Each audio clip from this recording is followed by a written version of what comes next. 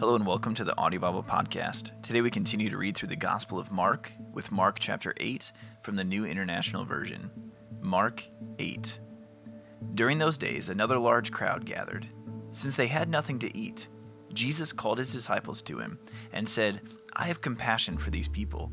They've already been with me 3 days and have nothing to eat. If I send them home hungry, they will collapse on the way, because some of them have come a long distance." His disciples answered, "But where in this remote place can anyone get enough bread to feed them?" "How many loaves do you have?" Jesus asked. 7, they replied. He told the crowd to sit down on the ground. When he had taken the 7 loaves and given thanks, he broke them and gave them to his disciples to distribute to the people. And they did so. They had a few small fish as well. He gave thanks for them also and told the disciples to distribute them. The people ate and were satisfied. Afterward, the disciples picked up 7 basketfuls of broken pieces that were left over. About 4,000 were present. After he had sent them away, he got into the boat with his disciples and went to the region of Dalmanutha. The Pharisees came and began to question Jesus. To test him, they asked him for a sign from heaven. He sighed deeply and said, "Why does this generation ask for a sign? Truly I tell you, no sign will be given to it." Then he left them, got back into the boat, and crossed to the other side. The disciples had forgotten to bring bread, except for 1 loaf they had with them in the boat. "Be careful," Jesus warned them. "Watch out for the yeast of the Pharisees and that of Herod." They discussed this with one another and said, "It is because we have no bread."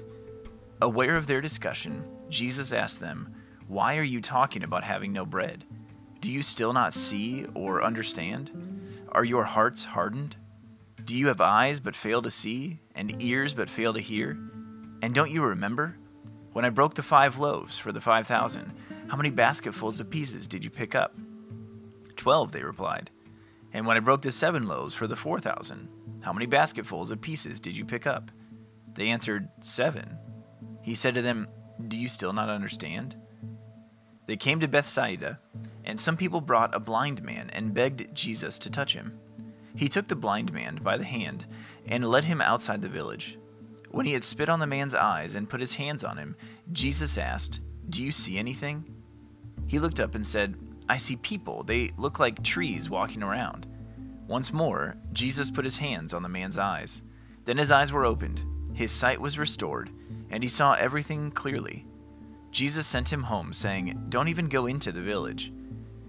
Jesus and his disciples went on to the villages around Caesarea Philippi. On the way, he asked them, "Who do people say I am?" They replied, "Some say John the Baptist, others say Elijah, and still others one of the prophets." "But what about you?" he asked.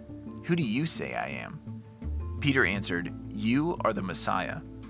Jesus warned them not to tell anyone about him.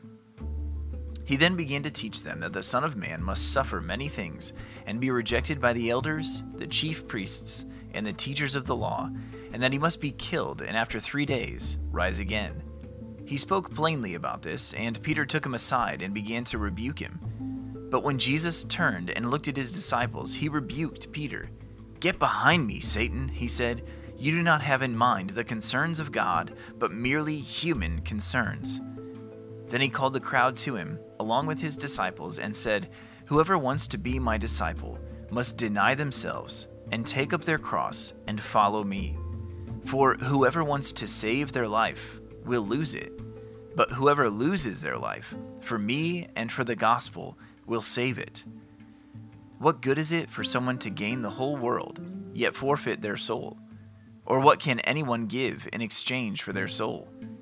If anyone is ashamed of me and my words in this adulterous and sinful generation, the Son of Man will be ashamed of them when he comes in his Father's glory with the holy angels." Thank you for tuning into the Audio Bible Podcast today. This has been Mark chapter 8 from the Word of God.